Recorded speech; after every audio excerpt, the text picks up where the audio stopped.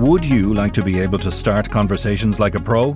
Take the Sunday World, your daily dose of what's going on. Do not consume the Sunday World if you're involved in a drug cartel, you're a politician with something to hide, or you've appeared on a reality TV show and care about others' opinions. Consume the Sunday World responsibly. Always read the stories, gossip, and commentary.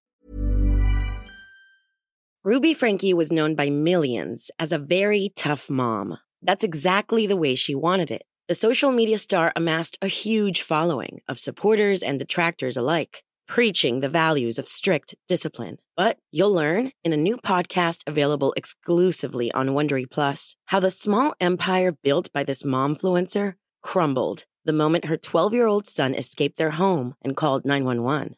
Wondery and Law & Crime bring you the new podcast, The Rise and Fall of Ruby Franke, which explores the allegations of starvation, torture, and emotional abuse leveled against Franke and her business partner, Jody Hildebrandt. Learn about the family's path to stardom, the depravity investigators uncovered inside the home, and hear in-depth analysis of the ongoing criminal trial. Listen to The Rise and Fall of Ruby Franke exclusively and ad-free on Wondery Plus. Join Wondery Plus in the Wondery app or on Apple Podcasts. If you thought the only way to get a more defined jawline with natural-looking results was through surgery, think again. Juvederm Volux XC is a non-surgical injectable gel filler that improves moderate to severe loss of jawline definition and can help you achieve natural-looking results with little downtime. Even better, this improved definition lasts up to 1 year with optimal treatment. No maintenance required. Improve jawline definition for a smooth, sculpted look with Juvederm Volux XC. For important safety information and to find a licensed specialist, visit Juvederm.com. That's JUVEDERM.com. Not for people with severe allergic reactions, allergies to lidocaine, or the proteins used in Juvederm. Common side effects include injection site redness, swelling, pain, tenderness, firmness, lumps, bumps, bruising, discoloration, or itching. There's a risk of unintentional injection into a blood vessel, which can cause vision abnormalities, blindness, stroke, temporary scabs, or scarring. Talk to a licensed specialist to find out if it's right for you. Over the course of the night, a bullet had come through the decapitated body found at a Queen's bar. Now, you see those words, just decapitated in there, and already you're keyed in. And somebody mentioned that it may have been a topless bar. I'm Nicola Tallant, and you're listening to Crime World, a podcast about criminals, drugs, and the sins of the underworld in Ireland and across the globe. It was the headline that went viral 1983 style, inspired the movies, and is being celebrated by old-school tabloid hacks across the world, even 40 years on. Headless Body in Topless Bar was penned by the legendary New York Post editor Vincent Massetto after a cocaine-fueled crime spree by criminal Charles Dingle. Today, I'm talking with journalist Brad Hunter, formerly of the New York Post, about the headline and the gruesome story behind it. This is Crime World, a podcast from SundayWorld.com.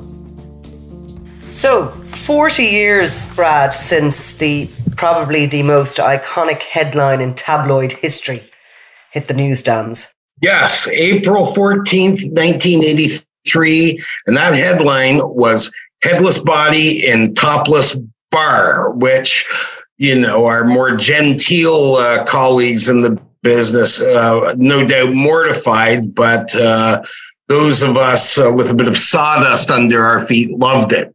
You see, I let you say that. Well, you don't want to get any trouble at any press functions. No. So, 1983, and that headline, as they'd say today, went viral. But back then, going viral meant they couldn't keep the newspaper on the stands.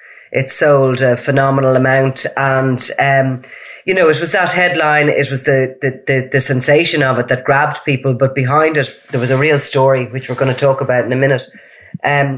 But where were you at then? Me? I was still in high school. So it was before my time, but I did see it because, I grew up in Canada, but we were at the tail end of the New York Post distribution range. So I got it, and I guess in my twisted teenage way, I saw it as a work of genius right from the minute I saw it, and yeah. I knew that the Post was where I wanted to be. Yeah, I was going to say that when you rattled up some years later into the New York Post as a rookie reporter, was it still spoken of? Was that, headline still iconic then? Did people remember the day? Yeah, it was revered, and there were lots of people around that were involved in that. Now, I was a rookie at the New York Post, but I wasn't a rookie in the business. But the thing is, just a short background. The Post was an afternoon tabloid that was not quite so racy. It had been racy, and then not, but it was suffering the ailments of a lot of afternoon papers and whatnot. And then in November 1976, Rupert Murdoch buys it. Now, you got to remember, the Post is last place in New York, losing lots of money, and you have to get attention. And, there's no influencers or anything like that. And, the tried and true cocktail of crime and sensation and things like that, and very dry, witty headlines and things like that, that did the trick. So the Post had gone from, I think, around 400,000 when Murdoch bought it to, by that point, nearly 1 million a day. And one of the things is that, shock and awe and those big screaming headlines sort of thing. The Post at that time was starting to print in the morning, a few editions in the morning, but still mostly in the afternoon. Now, Vinnie Mazzetto was the night managing editor, which took care of the afternoon editions on the tabloid. Over the course of the night, a bulletin had come through that a decapitated body found at a Queen's bar.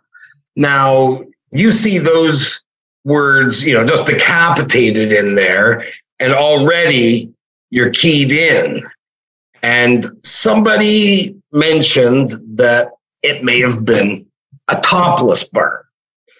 And so he had the headline written and laid out before they even had it confirmed that it was a topless bar or any of the grisly sort of details. And it was later put that it was like a bunch of art critics standing around a Rembrandt, oohing and ahhing at how brilliant it was. And he was standing on the desk, Vinnie Mazzetto, he died in 2015, cheering on the desk. And so at the time as well, New York was beginning its well into its long, sad descent of an urban apocalypse. And the murders had gone from, around 300 in the early 1960s to this point, maybe 20 years later, to 1,600 murders.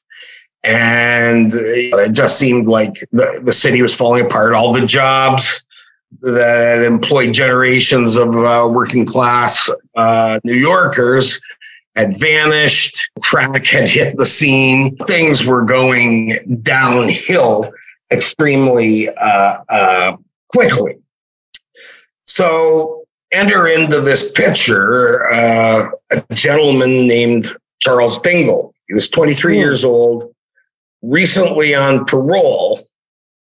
And so he goes to this joint in Jamaica, Queens, out in the outer reaches of the city, and gets into an argument with the owner, Herbert Cummings. Now, Dingle, who was a parolee, and he's flying on coke and booze. Well, one thing leads to another, and he shoots several times. He shoots Herbert Cummings a number of times in the head, almost like an exclamation point.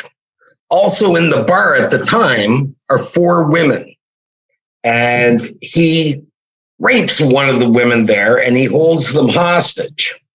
But here's the interesting bit. One of the women there was a part-time mortician.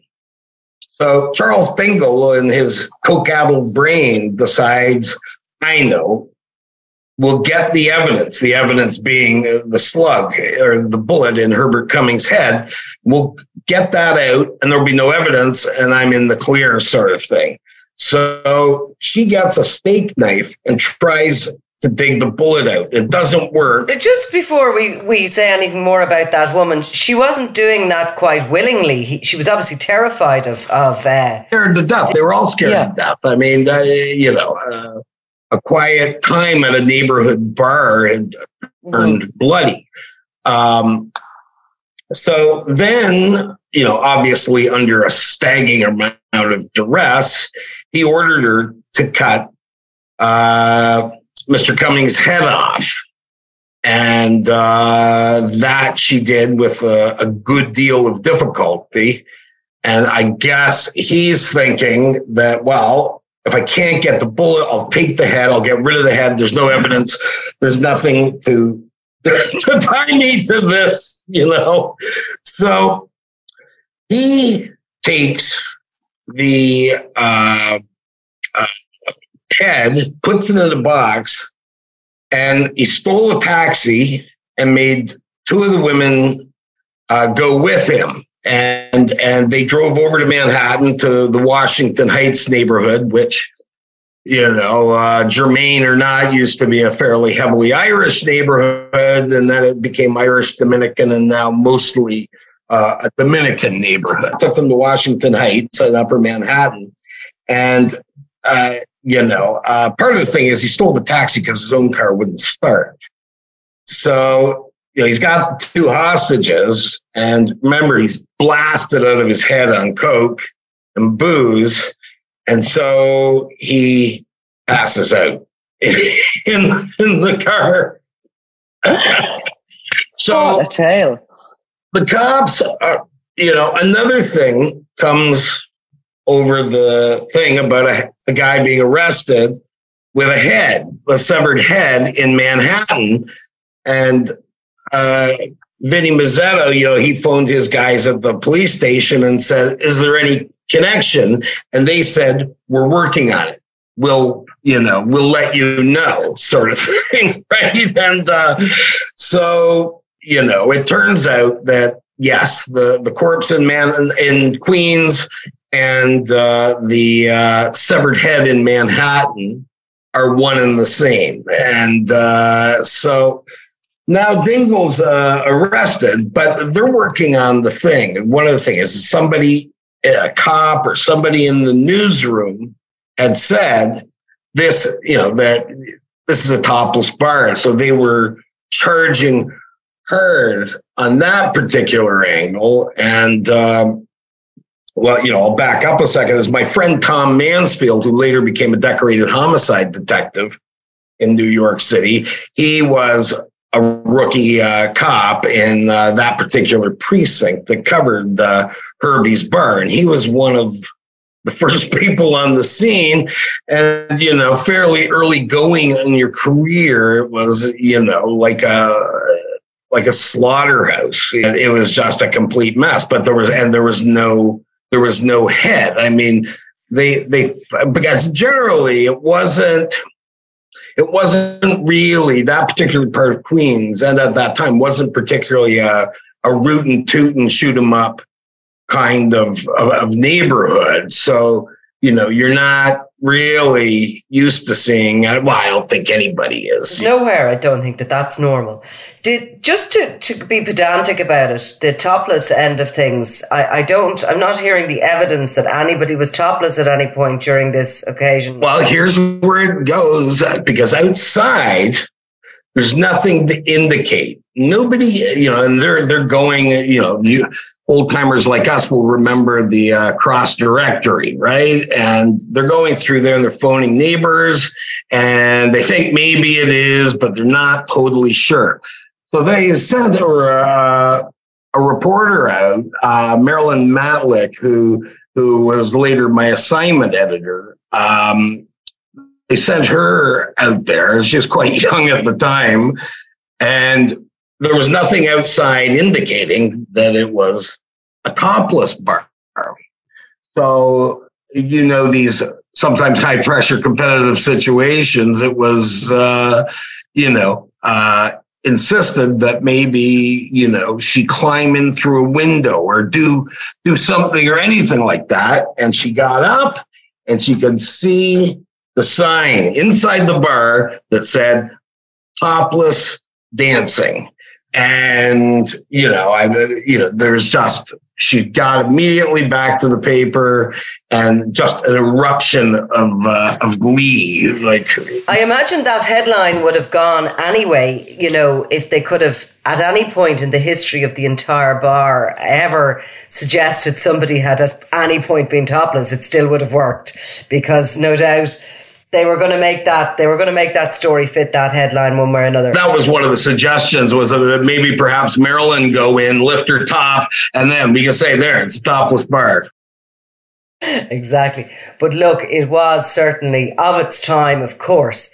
But I mean, a headline that is still, we're still talking about it, aren't we, 40 years later? Now, your friend, the rookie cop who stumbled upon that scene early in his career, did he talk about it much? Was it something that did stand out for him as he moved forward? Well, I think at that time he came on around that time, and as we'd said, New York was descending into complete chaos, and so he mentioned it to me in passing. It wasn't like, hey, I was at the Headless Body story like that, because he'd made detective 2 years later, like detective third grade or something like that. So he figured he'd be doing shoplifters, burglaries, different, mundane sort of things like that. But his first day on the job, he was posted to, I can't remember whether it was Brownsville or East New York. And the first day he was there, within an hour, he'd been sent out to do a homicide, which is normally reserved for your most senior sort of detectives. And that's how bad it was. So I think that for him, it very likely became, it's there. He remembered it. He's grossed out by it. But I think it's something that is just one of many anecdotes, because during those years, like a lot of mayhem. What years were you talking about there? And was it all based on the chaos that came with crack cocaine? Yeah, it was probably starting in the early 80s, and a bit of, anecdotes for tabloid geeks, but the word crack was first used in the New York Post as well. That was the first time it was ever used by a rewrite guy named Cy Egan. But yeah, it's from 82 probably to maybe 96. I mean, things started going downhill. I mean, because crack dealers and crackheads, they don't have there's not an old timers day for them. So, and plus, a number of policing initiatives, started seeing the murder rate come down, back to where it was in the 1950s, at least a number of years ago. Was it Rudy Giuliani who essentially turned it around and cleaned up the streets with that sort of zero tolerance thing we heard of so strongly from New York? And I do remember myself going out to New York. I know he's very unpopular, etc., and his links to Trump, but he sounded like a kind of a hero back then when he did start to clean up the streets of New York, and, it became very safe. Well, I mean, a friend of mine, he's Fulbright scholar, he's a former police captain, and I later worked with him at the Post. After he retired, he went to work for the Post. But, he says any decision to tackle crime is a political decision. And, very much so, Giuliani was behind that. But the guy that actually did it, the brain who actually did it, or as Billy referred to him as the Oppenheimer of crime fighting, was William Bratton. who was the commissioner of police and brought in kind of a number of oddballs and out of the box thinkers.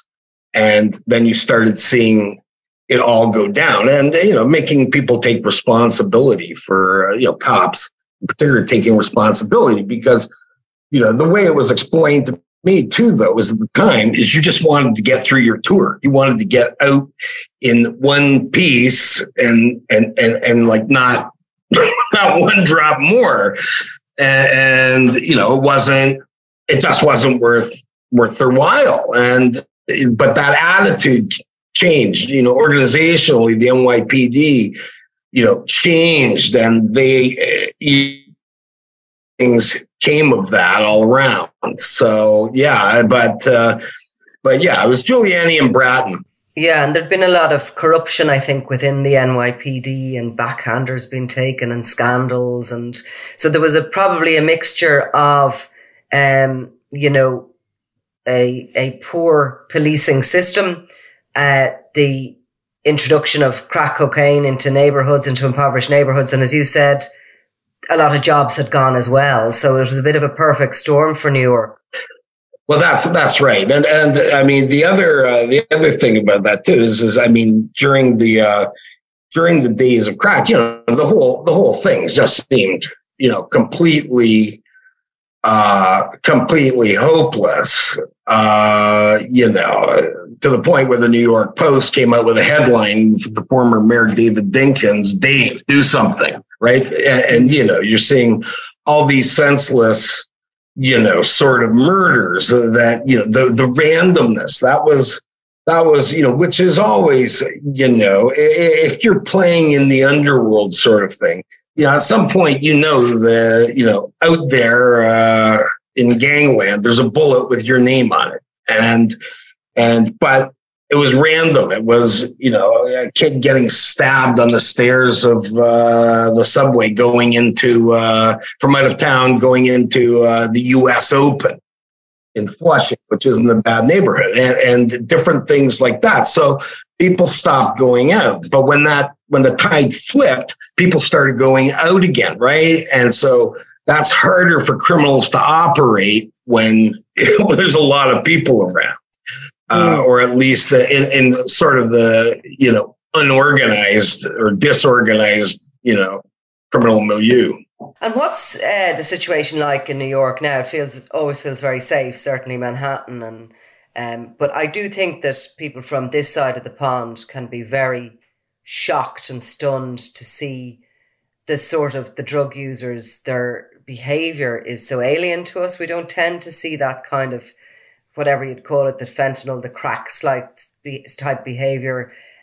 So much mental health problems mixed with homelessness, mixed with drug addiction on the streets. And it can be quite frightening sometimes when you come out of the subways and, you feel like you're surrounded by people like with severe mental health problems and almost zombie-like.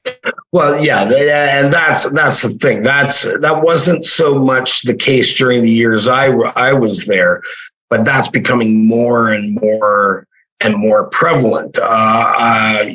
Particularly with the opioid use. That's a big driving force.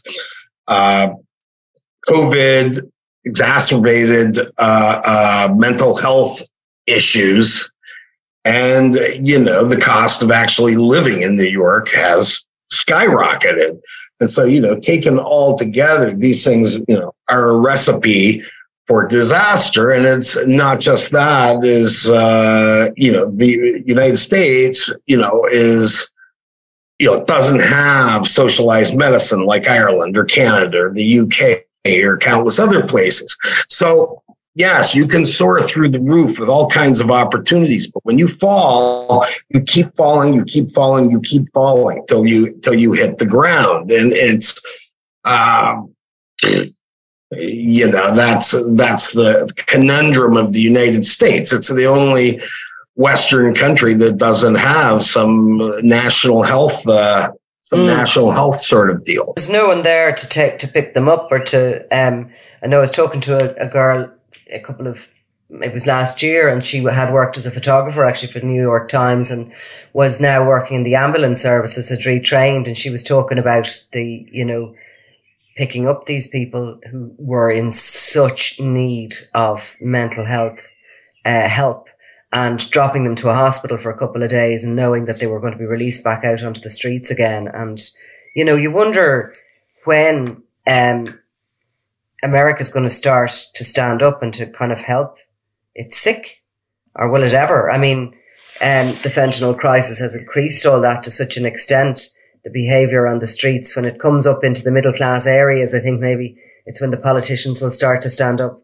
Well, that's like anything, right? Because you can blow it off, and you and I, because of covering crime and whatnot, we kind of may have a bit more jaundiced view of these sort of things, but you're absolutely right. Until some millionaire's kid gets whacked in the middle of the street by, some person having, a mental crisis or something like that, then nothing is really done. And, it's basically, upon the rest of us to slug it out and survive.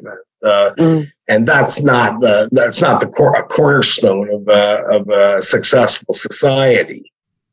Mm-hmm. What came of afterwards of the headline writer you said died in 2015?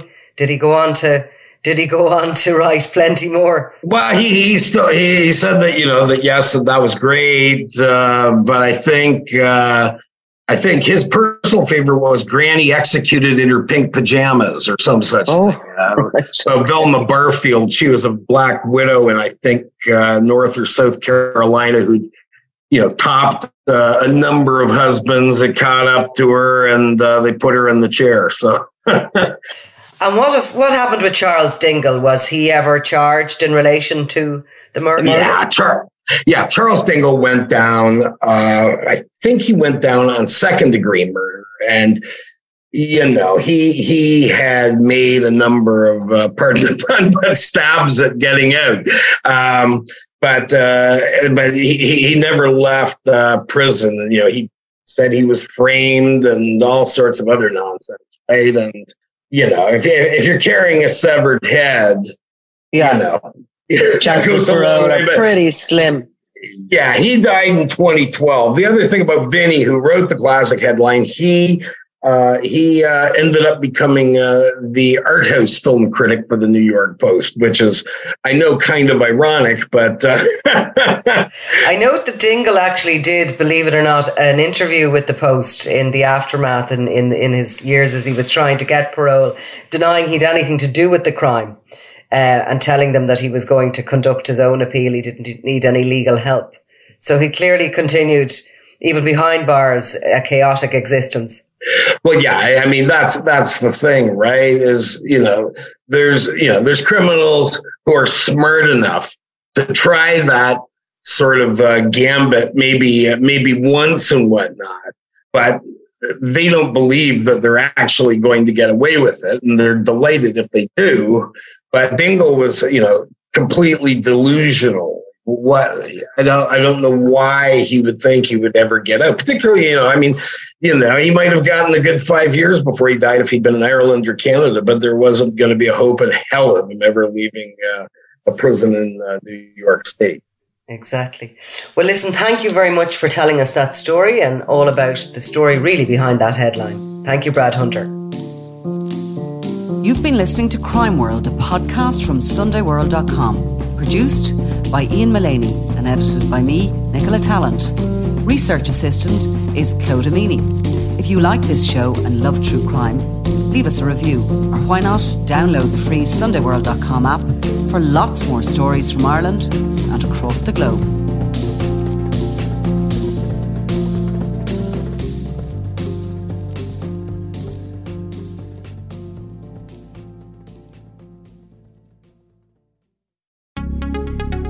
Would you like to be able to start conversations like a pro? Take the Sunday World, your daily dose of what's going on.